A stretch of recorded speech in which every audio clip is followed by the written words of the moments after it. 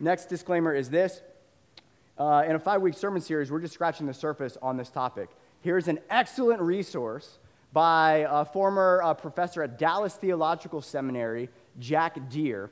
And the book is called Why I Am Still Surprised by the Power of the Spirit, Discovering How God Speaks and Heals Today. I cannot recommend a more comprehensive, biblically grounded, yet accessible resource on the topic of how God speaks and heals today. This is in the bookstore. It's not a bookstore. We have a table in the foyer, and all the books are $10, so you can get this cheaper. We're not making any profit off of this. Jack Deere isn't telling me. I don't even know Jack Deere, but I love the guy. And go get his book after the service, all right? If you have any questions, it'd be great. So last week, if you were here, we looked at the direction of God's voice. Why does God speak? And we answer that by asking another question. Well, who does God speak to? We see that. Jesus calls us friends, his disciples friends, speaks with friends, family, and fishers of men. And this week, we're going to look at discerning God's voice. How do we know when it is God speaking to us? If you have your Bibles, turn to Acts 2. Acts 2, 14 through 18 is where we'll be at in the service. And while you're turning, man, who here is so excited for playoff football today, this afternoon? Okay, only people in this corner. Man, we don't have a football church. Okay, anyways, I don't know if you know this, but the NFL playoffs are this afternoon and this evening. I'm super excited to watch the Chiefs play the Bengals. It's going to be a great game. And with playoff football, I anticipate the food, maybe get some pizza, some wings, cheat on the diet a little bit, the fellowship, who I'm going to be hanging out with.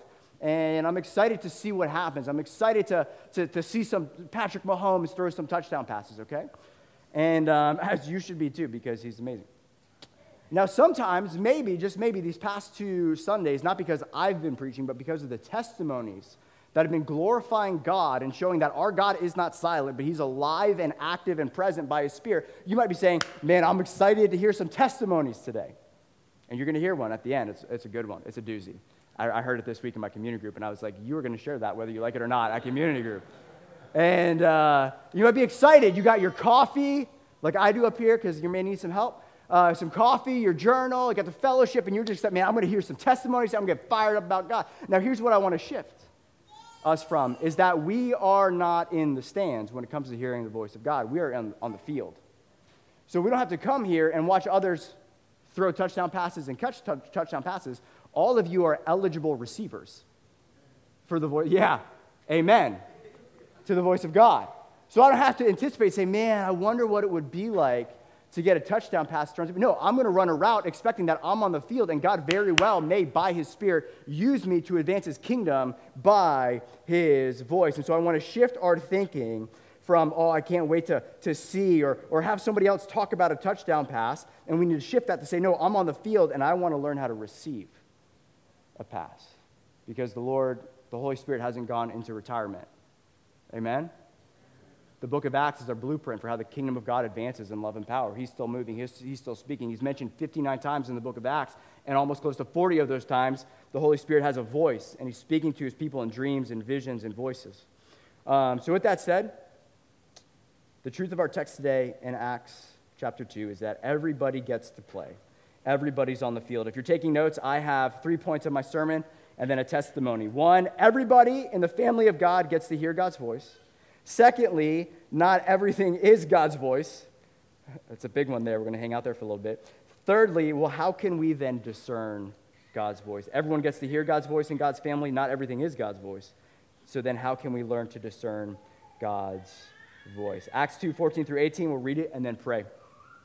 This is, the context is Pentecost, and I'll explain more after we read. But Peter, standing with the 11, lifted up his voice and addressed them. Men of Judea and all who dwell in Jerusalem, let this be known to you and give ear to my words. He's saying, listen up.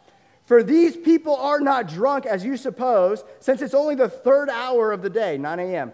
But this is what was uttered through the prophet Joel. And in the last days it shall be, God declares, I will pour out my spirit on all flesh. And your sons and daughters shall prophesy, and your young men shall see visions, and your old men shall dream dreams. Even on male servants and female servants in those days, I will pour out my spirit, and they shall prophesy. Quick side note before I pray. It says, in those days, not day. Amen. We'll talk about that more in a little bit. Let's pray. Father, we love you, Lord. We thank you for your love for us, and love always draws near. It's your heart for your people, Jesus. It's to draw near, to get as close as possible. By your indwelling presence, your spirit inside of us is to draw near to us and get as close to us as you can. That's how much you love us. Love always manifests in proximity, and you have drawn near. God, who are we that you, the King of Kings, would want to draw near to us?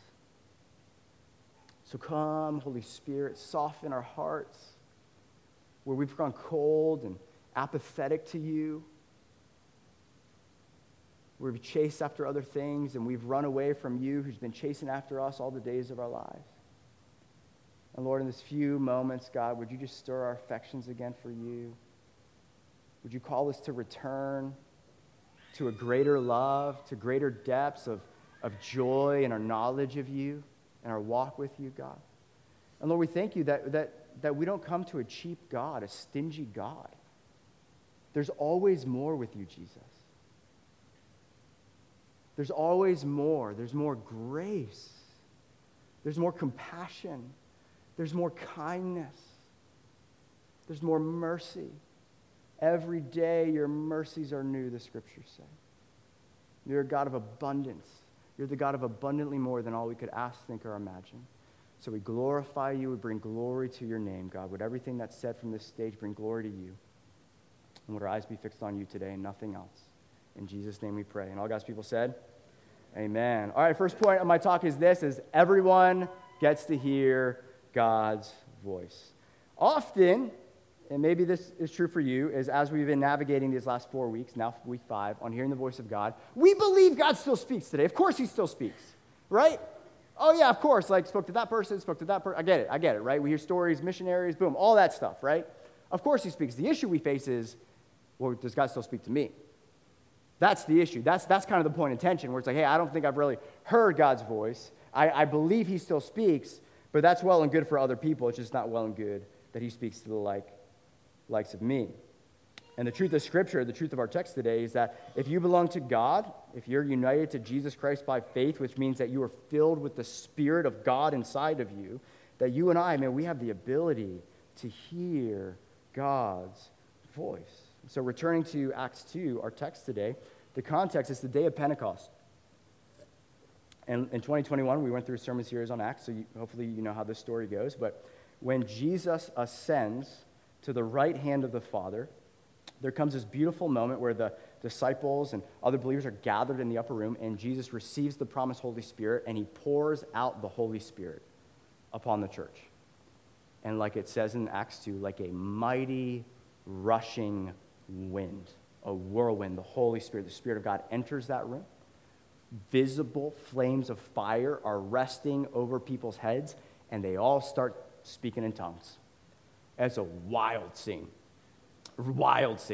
And it's so wild that outsiders, as this has continued for a long time, outsiders are watching this and saying, this is what drunk people look like, right? Like, y'all are drunk. That's their only naturalistic explanation for what's happening, is y'all are wasted. I don't know what kind of coffee you're drinking at 9 a.m. Someone slipped some Baileys in there or what's happening, but y'all are gone.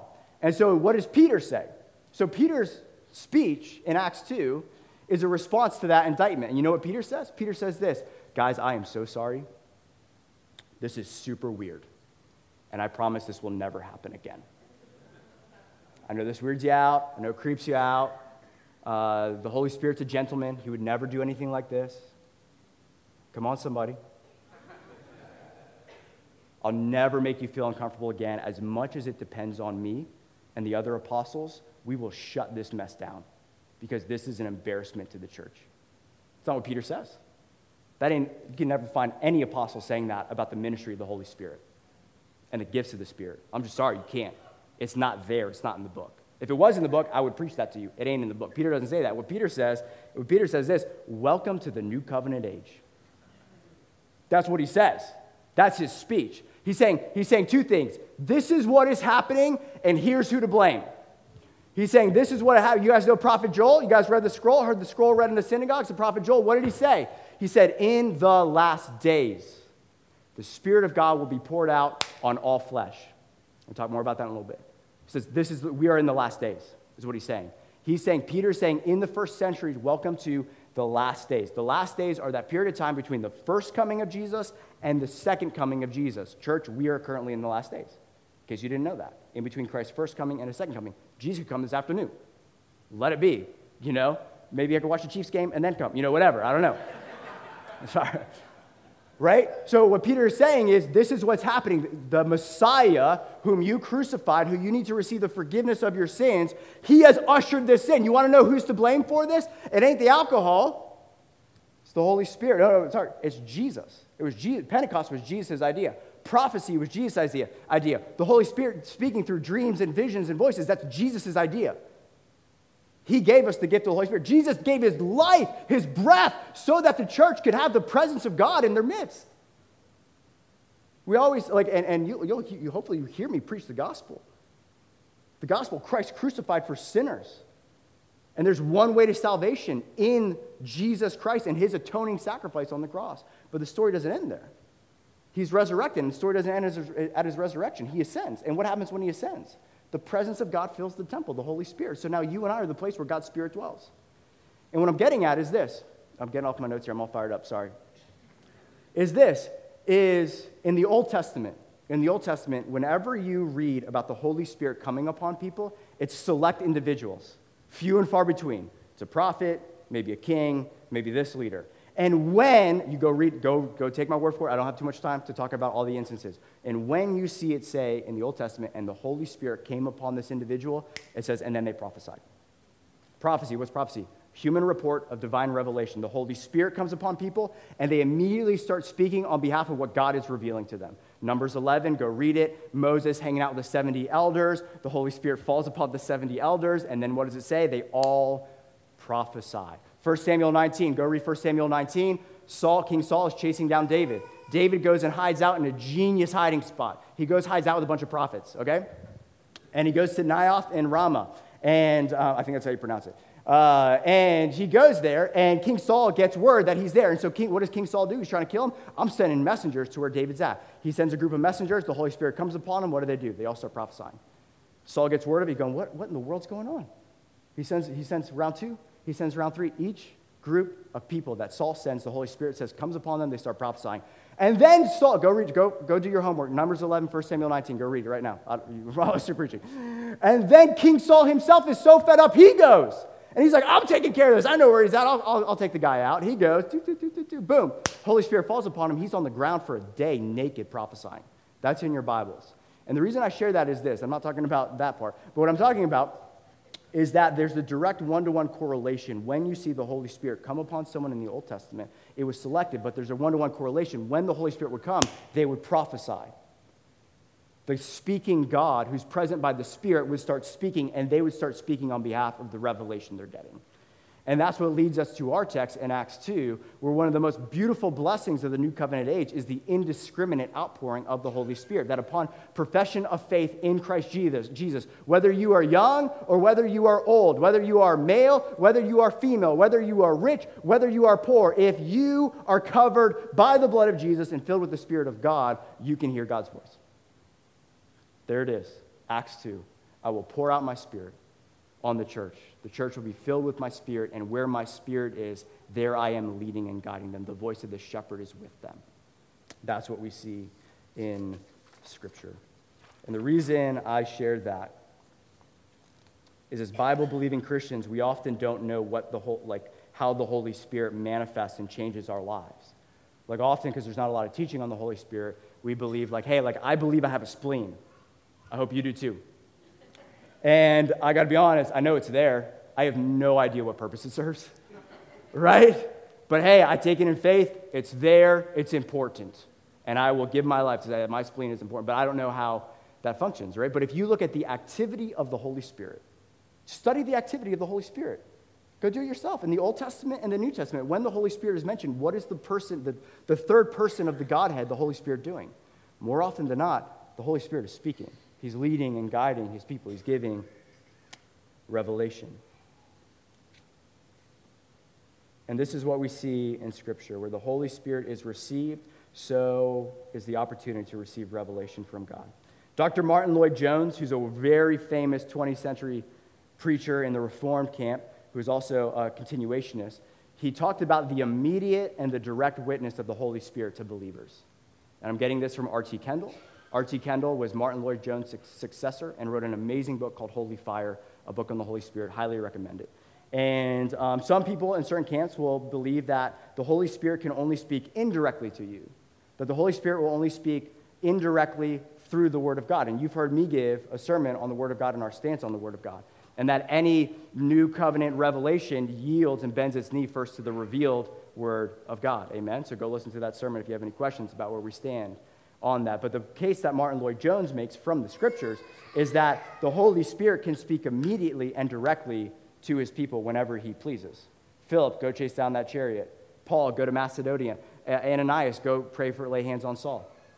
Peter, go to Cornelius, so on and so forth. We just see the Holy Spirit directly, immediately talking to his people.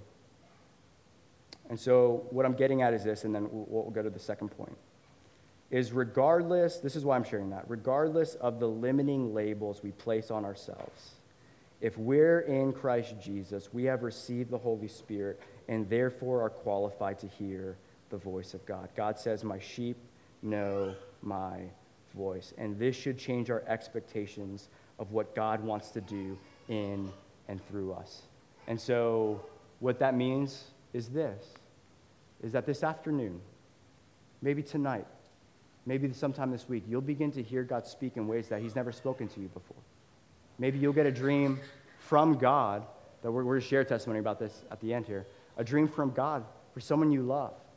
And God's inviting you to go advance his kingdom and build that person up by that word, right? God is a God of abundantly more. If we are commanded to pursue love and earnestly desire the spiritual gifts, especially that we prophesy, 1 Corinthians 14:1, it means that God has more in store for you.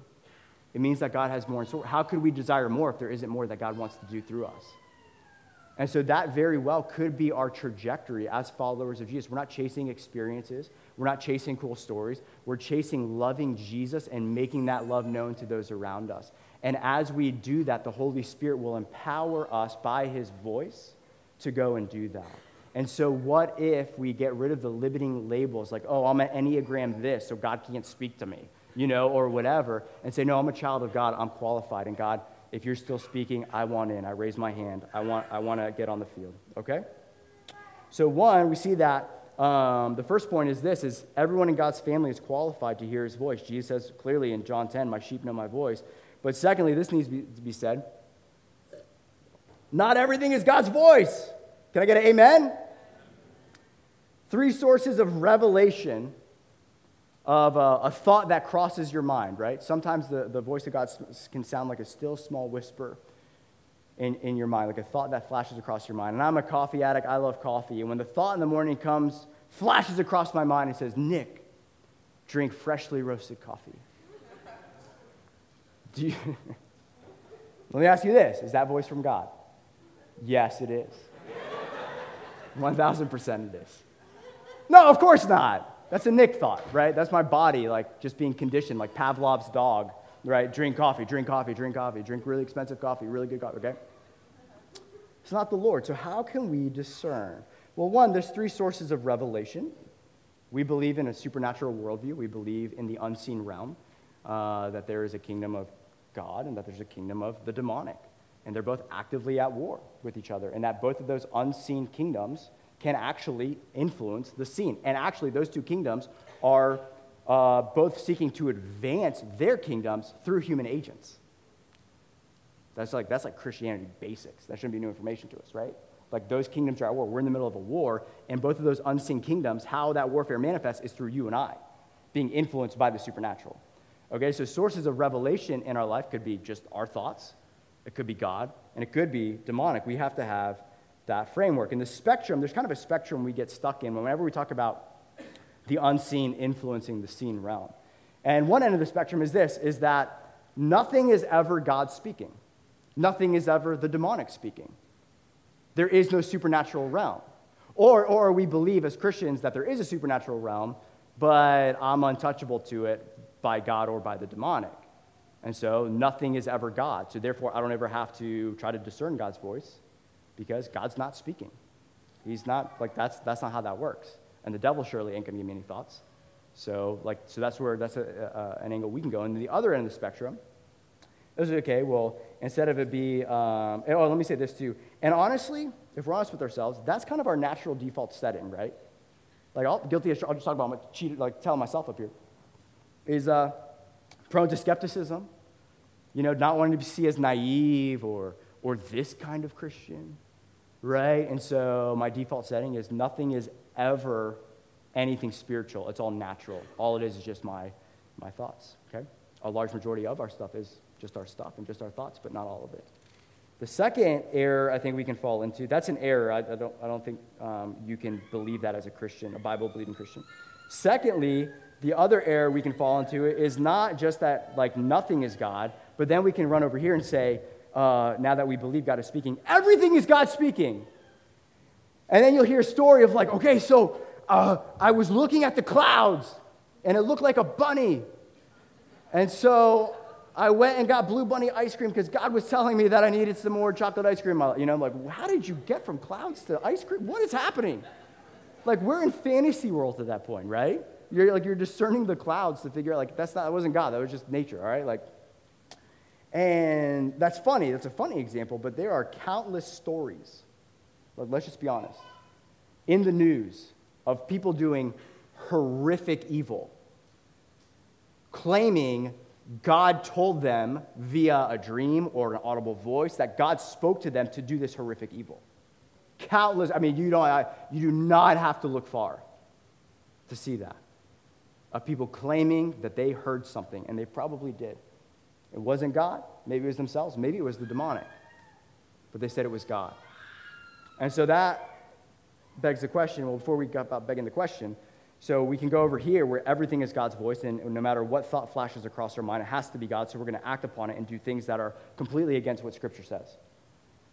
Or we can go over here and do nothing, where the land we live in is, I think we just have to be willing to live in the mystery of some things very well might be God. Some things very well might be God speaking to us. Right? That's the tension we have to live in when we start actually practicing what we believe as Orthodox Christians. Like Orthodox meaning like just evangelical, Bible-believing Christians, that this is actually how the world works. Not just theology, this is actually how the world works. This is how God operates with his people. And so we have to, as Bible-loving, Bible-believing Christians, to have that framework that some things very well might be God passing the ball to us. And one of the reasons we want to do this sermon series is so that we know we're eligible receivers, and we expect God to be throwing the ball to us, so we're not just constantly just living our life and just balls getting hit in the back of our head. We're out, and boom, man, I don't know what that was. Boom, I don't know what that was. Man, God doesn't speak today. Boom. And he's like throwing Aaron Rodgers line drives at our head, but we have no framework that the fact that, hey, that actually might be God. Right? Oh, where do you see that in the Bible? Well, how did Samuel learn to hear the voice of God? He went and talked to Eli like twice, and then finally, no, 3 times. And then Eli was like, yo, dude, I think that's the voice of God. He kept getting hit in the head, didn't know it was God speaking. Hit in the head 3 times with an audible voice. And then Eli's like, dude, wise up. That's God. Start talking to him, dude. So how do we discern God's voice? That's the $1 million question. It's not everything isn't God's voice. We don't want to go there. We don't want to go where nothing is God's voice, but some things very well might be God's voice. So how do we discern God's voice? Anyone here remember the days before caller ID? Phone rings, you're at the house, you're in junior high, nobody can get the phone, you really hate talking on the phone, but you're like, dang it, someone's yelling at you from the back, pick up the phone, and you go pick up the phone, and you say hello, and then someone on the other end of the line immediately starts talking to you like you know who they are. Anyone been there? They just assume you know who they are. And you probably know they're like a distant relative, like your aunt or something. You just don't know which aunt is talking to you. And anyways, you have a decision to make. Do you stop them and interrupt them and say, hey, who is this? And they're like, who? Like, what? I'm your aunt so-and-so, you know? Or do you just kind of go along with it and try to figure it out along the way? And then you're asking some questions. Okay, who Well, there you go. Question number one. Who does this voice sound like? What are they saying? Where is this conversation going? Who else can I put this on speaker? Yo, Jake, come over here. Hey, who is this? Oh, okay. Hey, Aunt Cindy. Oh, yeah. Oh, my gosh. I knew it was you the whole time, you know? So how can we discern? Because here's the deal. Watch this. In that moment, with no caller ID and no introduction, you just get the voice. It's unseen. You don't know. You don't know who's on the other end of that line. You don't know who's there. It's unseen. All you have is the revelation. All you have is the voice speaking. So then you have to do your due diligence to humbly and faithfully discern who's on the other end of that receiver. So first question is this of discernment. I'm going to look at 4 to 5 questions this morning, and then we'll wrap up. Who does this voice sound like? John 10, 4 through 5. And when he has brought out all his own, he goes before them, and the sheep follow him, for they know his voice. A stranger they will not follow, but they will flee from, for they do not know the voice of strangers. So returning to that phone call illustration, when it's a stranger on the other end of the phone line or a distant relative, what happens when it's your mom? When it's your father? You pick it up, and all you do is you hear the tone of their voice, and you immediately discern who that is. You've been walking with that person for a long, long time. And so what I'm getting at is point number 1 of how do you begin to grow in discerning the voice of God? Man, discernment comes and is fostered through relationship. It's less about your ability to discern and more about your affection for God. And we've been saying this the whole sermon series. We're not pointing you to a skill. We're not pointing you to an ability. We're not pointing you to the voice of God. We're inviting you to love God more. Pointing you to a person, not a practice.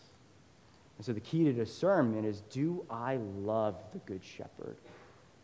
Do you tarry with him in prayer? Do you get in your word and fellowship with him in the word and with worship and the fellowship of the saints? And the longer you walk with the Good Shepherd, the more you begin to discern his still, his small, his humble, his compassionate, his kind voice in your life. And the more you get to know his heart, the more you get to see his heart, the more you get to experience his heart, the more you'll immediately begin to identify the voice of the accuser and say, that's not Jesus. That's the accuser of the brethren, not the savior of the brethren. That's the thief, not the shepherd. That's the thief coming to steal, kill, and destroy, not the shepherd inviting me to follow him into new life. And so you can't marinate discernment. It comes about through a lifetime of loving fellowship with God. You want to grow in discerning God's voice? Man, just get after abiding with God through the disciplines. Super simple. It takes time as you begin to just open up your heart to him, begin to be yielded to his voice, listening in his word, in prayer, and you begin to learn his heart. You get his heart. And when you get his heart, when you understand his heart, then you'll be able to discern if that voice is him or your sinful flesh or something else. Secondly, the first thing is, who does this voice sound like? What's the heart behind this voice? Is it the accuser of the brethren, or is it me, or is it my precious Savior, the shepherd of the sheep? Secondly, is what is this voice saying? What are they talking about? What's the point of this revelation? 1 John 4, 1 through 4 says this. Beloved, do not believe every spirit, but test the spirits to see whether they are from God. For many false prophets have gone out into the world. By this you know the Spirit of God. Every spirit that confesses that Jesus Christ has come in the flesh is from God. And every spirit that does not confess Jesus is not from God. This is the spirit of the Antichrist, which you heard was coming and now is in the world already. So I just opened up a huge can of worms right there with that verse. And there's a lot here that we don't have time to talk about. But the main thrust of this is if you want to discern the source of a revelation of something, it comes from simply asking, what's the content of what they're saying? Is this prophetic utterance glorifying Jesus? Is it leading to obedience of Christ?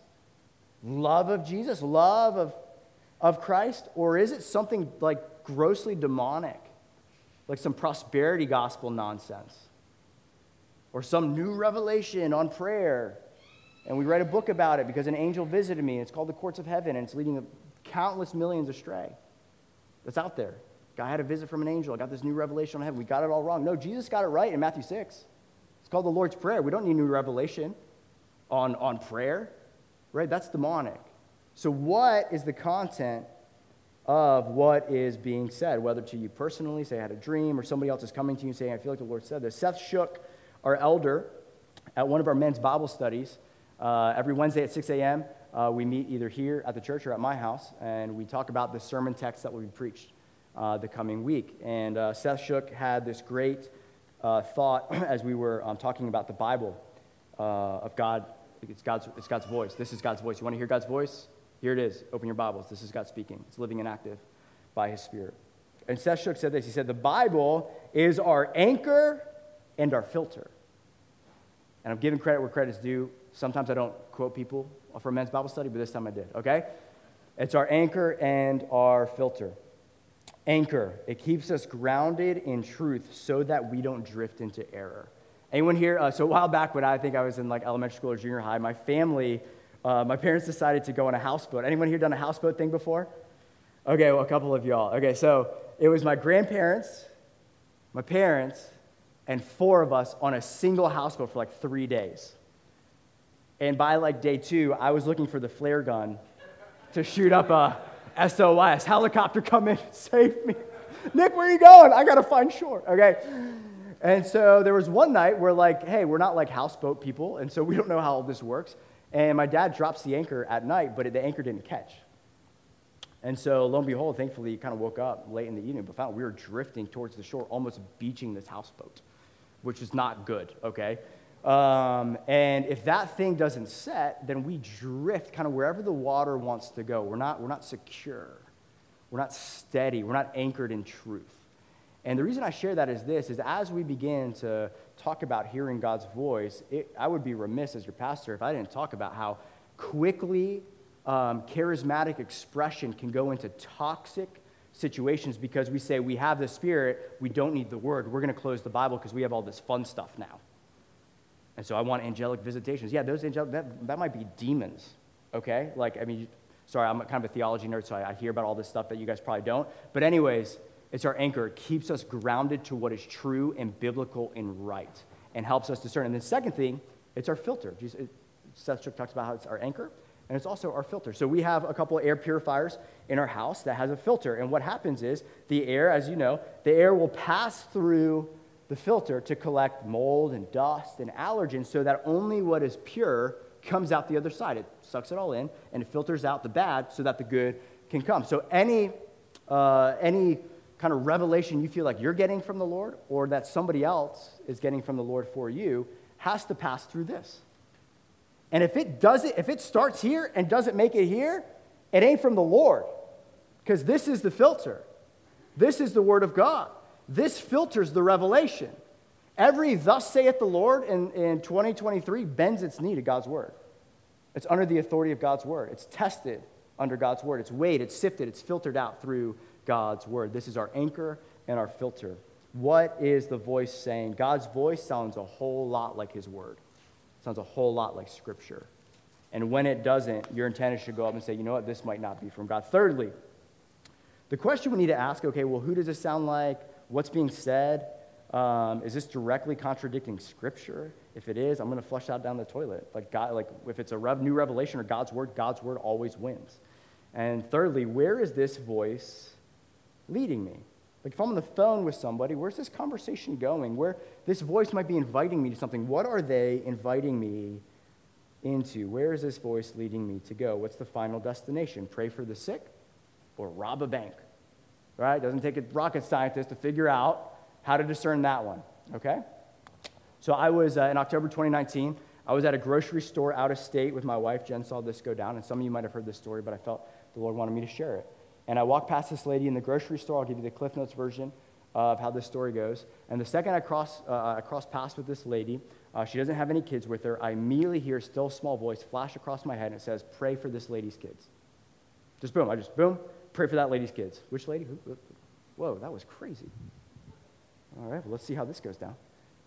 And I check out, she's behind me. There's 2 cashiers there, my wife. Then all of a sudden, I just look at her, and I ask her a really weird question that, looking back, I should have never asked her. I said, hey, do you have kids? It's a really weird question to ask somebody in public. I don't know what I'm doing, all right? Stumbling my way through this. She's extremely weirded out, which is the natural response, and she's like, yes. And I go, hey, I feel like God wants me to pray for your kids. right now. And then she's even kind of more weirded out, and she's like, okay. But like the impression I was getting was like, go do that outside, you weirdo. Like there's people around. This is embarrassing for you. But then I was like, no, like I felt pretty strongly that this was the voice of God. I wasn't sure, but I wanted to find out. And I go, no. How can I right now pray specifically for your kids? And boom, in that instant, it was like something like broke off of her. And she goes, wow, this is crazy. I just left the ICU. My little daughter has blood clots. There's something to do with her heart or her lungs. I didn't know this. I was out of state, never saw this lady in my life.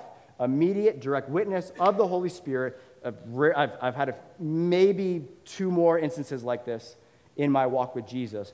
But hey, where is this voice leading me?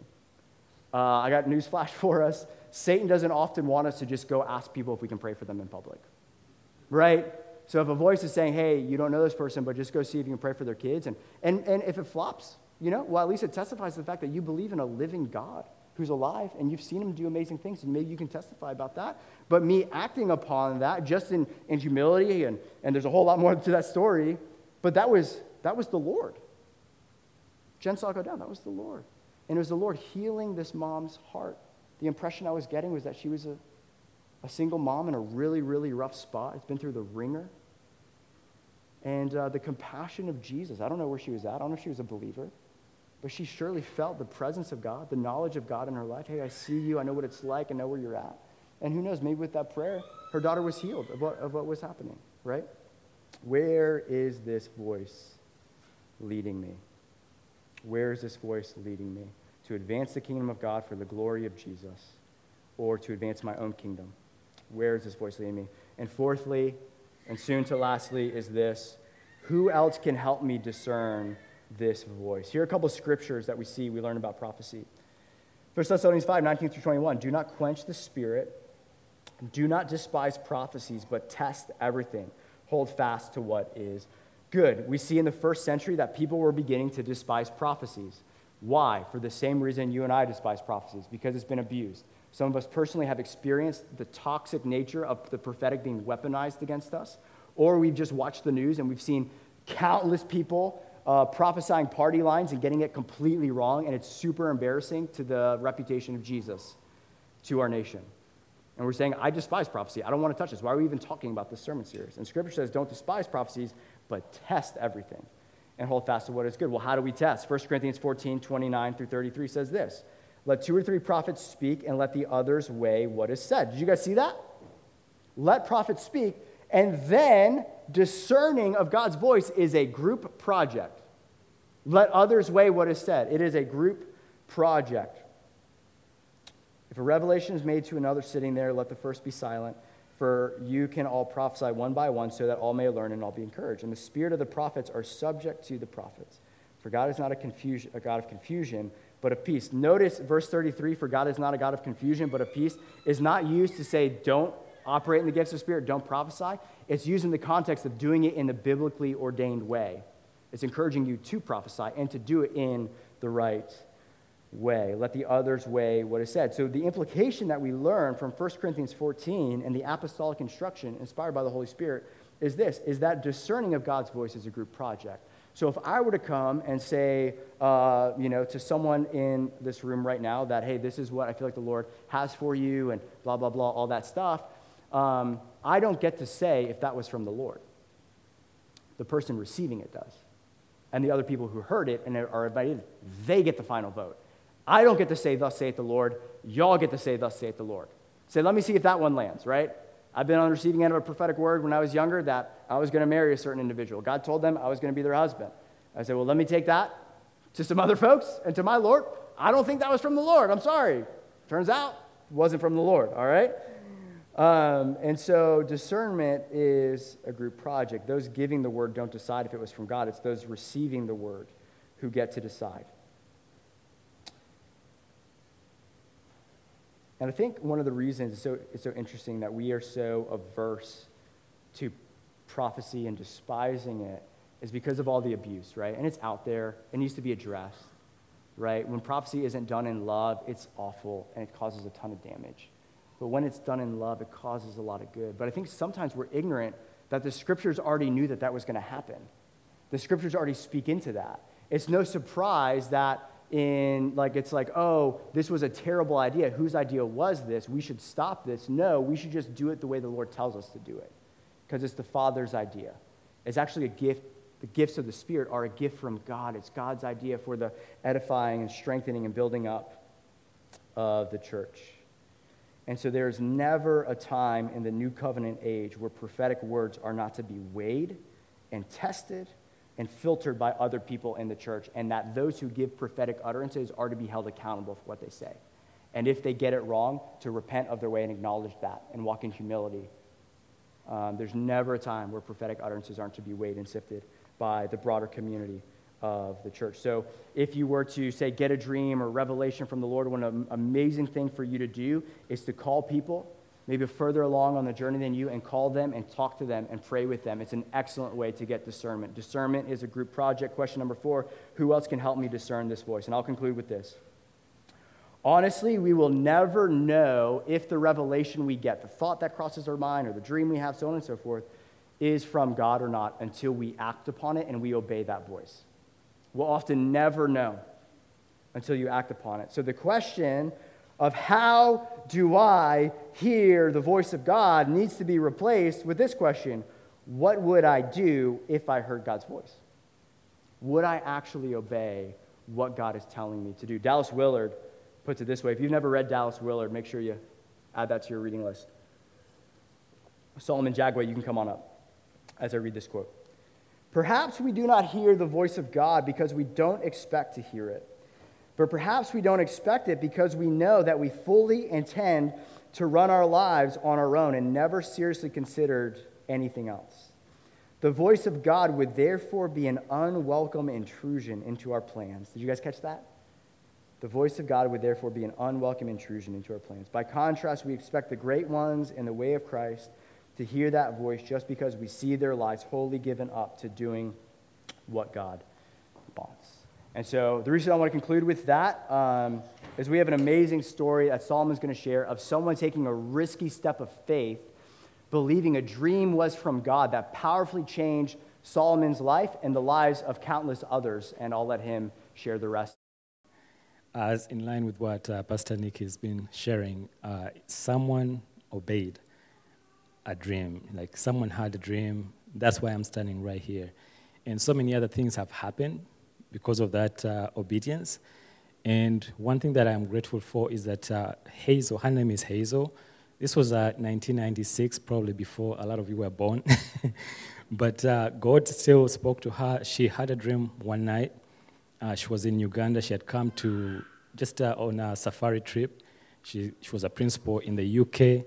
And she had 7 more days to go until her vacation ended. She had a dream that she had to be on a flight out of Uganda, a Sabena Airlines, and she didn't know why she had to be there, but she decided to cancel her trip and make it to the airport. On my end, I was praying. I was a brand new Christian. I was just trying to learn about God. I was actually an atheist. I did not believe there was a God that existed. And while I was going through my journey, I was praying for God to show himself to me. Just reveal yourself to me so that I can know how faithful you can be, right? And so I had 3 days to go before I got a scholarship from a university here in the U.S. to do a degree in fine art. And they had given me 3 days to come to the U.S. So I got the visa, but I didn't have the money for the ticket. And I was praying for God for provision for that ticket. And my ticket, the ticket that I was supposed to get came in on the same exact day that this Hazel had the dream. And so I made my way to Entebbe Airport, and I'll continue to pray because even at the airport, I honestly had never been on a flight before. My friends told me if I get on a plane, I'm going to throw up, the plane is going to shake you. So many horror stories that they were telling me, and I had no idea if I had to buy the ticket, the food on the plane. So I was praying to God, please bring along somebody that can help me on this journey. And I was actually very specific. I told God, I've been reading that you're faithful, that when we ask, you hear our prayers. I say that I wanted to be a woman because being a dude in Uganda, you really don't want to show that you don't know, right? So I was very specific in my prayer that he'll bring a woman that I could confide in. And so I went inside and sat down, and Hazel was like 10 people behind me, and she had me speak to one of the people at the counter. I was asking for help because I said, is there anyone that can help me? I've never been on a plane before. And so the attendant said, I'll speak to the pilot, and the pilot will find somebody to help you. So I walk into the airport and sit down, and Hazel comes up behind me and says, are you hungry? And funny enough, in that moment, I'd heard a scripture saying that, God will feed the birds, he will dress the lilies. And that is one of my faith scriptures that I was hanging on to know that God is faithful, right? So when she walked up and said, are you hungry? I just told God, I was just sitting right there telling God, I am hungry right now. Can you please, provide some food? And she walks up to me and she says she has 5,000 Ugandan shillings that she wasn't going to use in the UK. Did I want it? So she bought me money, and I was like, and to this day, she'll tell me, the look you gave me when I walked up to you was amazing, because I was like, God actually answered my prayer, And so this went on because I kept asking God, are you able to provide? Do you answer prayers, And so at this point, I didn't even know that Hazel had a dream. That's why she was at the airport. I had no idea. I had never seen her. We've never met before. And I grew up in a village in Uganda, deep in Masaka, where I walked around barefoot. I used to see planes fly in the air. I didn't know what they were. But here I am speaking to a woman who is on her way back somewhere. I don't even know where she was going. So I had an 8-hour layover in Brussels. She had a 4-hour layover. And so that's why we parted ways in Brussels. So I come to the US, and I think 3 days later, I get a call from the university telling me, why aren't you at the university? I told them that, well, I just arrived. They said, you could be deported. I said, I didn't know that. And they said, so did you bring the money for the tuition? I said, you guys gave me a scholarship. They said, no, we didn't give you a full scholarship. So you have to come up with the money, and you have to make it to the school. So the only thing that I could do was pray. And Hazel had given me her number, and she said, if you ever need someone to pray with, please call me. So I called her up. In the UK, I didn't even know about time difference. It was very and so I told her that this is where I am. The school is asking me that I need to be at the school right now. She said, all right, I'll pray for you. The next morning, I get a call from the school. They tell me, but this is a big story, so I'm trying to condense it as much as possible. And the school tells me that, why aren't you at the airport? I said, what do you mean? They said, someone has already paid for your ticket, and someone has already paid for your tuition until you graduate. And Hazel had done that. And so in her meeting me at the airport, she had figured out that God had called her to meet me in that moment. And what's amazing is that because of her obedience, to this day, we were able to start a school. And as we speak, there are 900 orphans right now that are getting free education in Uganda because of her obedience. So I'm going to wrap it up, Nick. But what I encourage you to do is that I think what I've learned about God as I've gone through this journey is that he shows up when there's a desperate need, right? I was desperate for God. I wanted to know him as much as possible.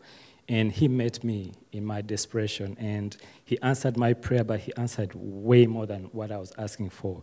So even when you get something, you get an inclination. I think last Sunday, Shannon was talking about how she went into this laundromat, and then people rejected her, and then she stepped out. But in the back of that laundromat was a young man who was needing prayer, right?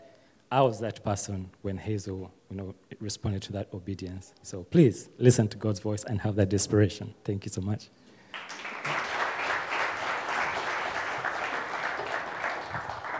Solomon, that was beautiful. Thank you. Band, you can come on forward. And I don't know about you, but stuff like that stirs my faith. That's something you'd hear in the book of Acts, right? Someone gets a dream, hey, cancel your trip plans, go to the airport like now and see what happens. And someone just obeys the dream. Hey, God that very well might have been the Lord. Let me just see what happens. meets up with Solomon, changes his life, changes his family's life, and oh, by the way, 900 orphans in Uganda right now. All that came about what? Through someone being yielded to the voice of God in their life. That is why we want to obey the scriptures when it says earnestly desire the spiritual gifts, especially that you prophesy, because there's 900 orphans in Uganda who are on the other end of I think her name was Kendall, obeying that verse, obeying the prompting of the Spirit through a dream. And so that's what our God is doing. Let's posture our hearts. Let's quiet our hearts for prayer, prepare our hearts for communion. And I'll pray, we'll take communion, and sing to our King.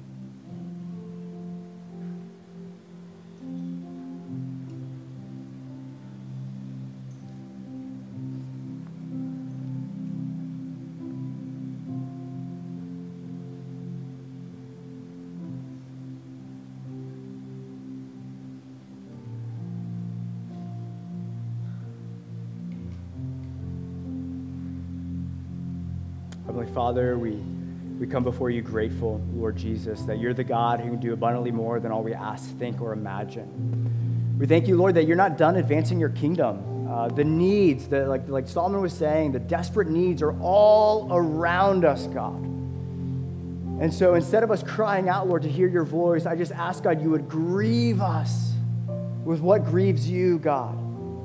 Fill us with compassion for the broken and the hurting. And may we be like Isaiah who says, here I am, Lord, would you send me? As your vessel, as your mouthpiece, as your hands and feet, would you send me? So God, would you right now give us compassion, give us a new joy and love and affection and delight for you?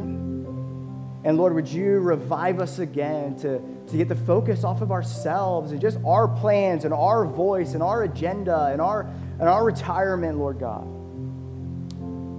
And would we truly mean it when we pray, God, your will be done, your kingdom come, on earth as it is in heaven. We thank you, God, for your voice, that you break into our many kingdoms and you disrupt our plans.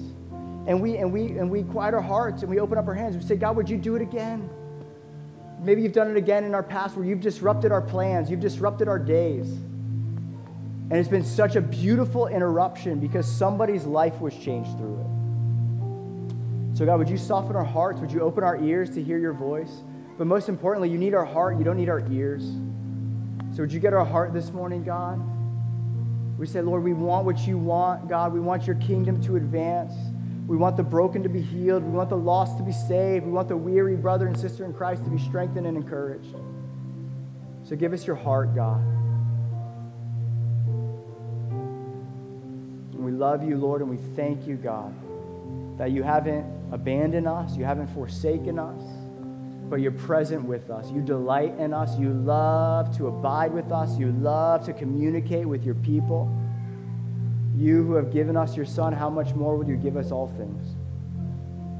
And that's what we celebrate with communion, is you being a God of abundant grace and abundant mercy, a God of abundance. So we bless you, and it's in your beautiful name we pray. Amen.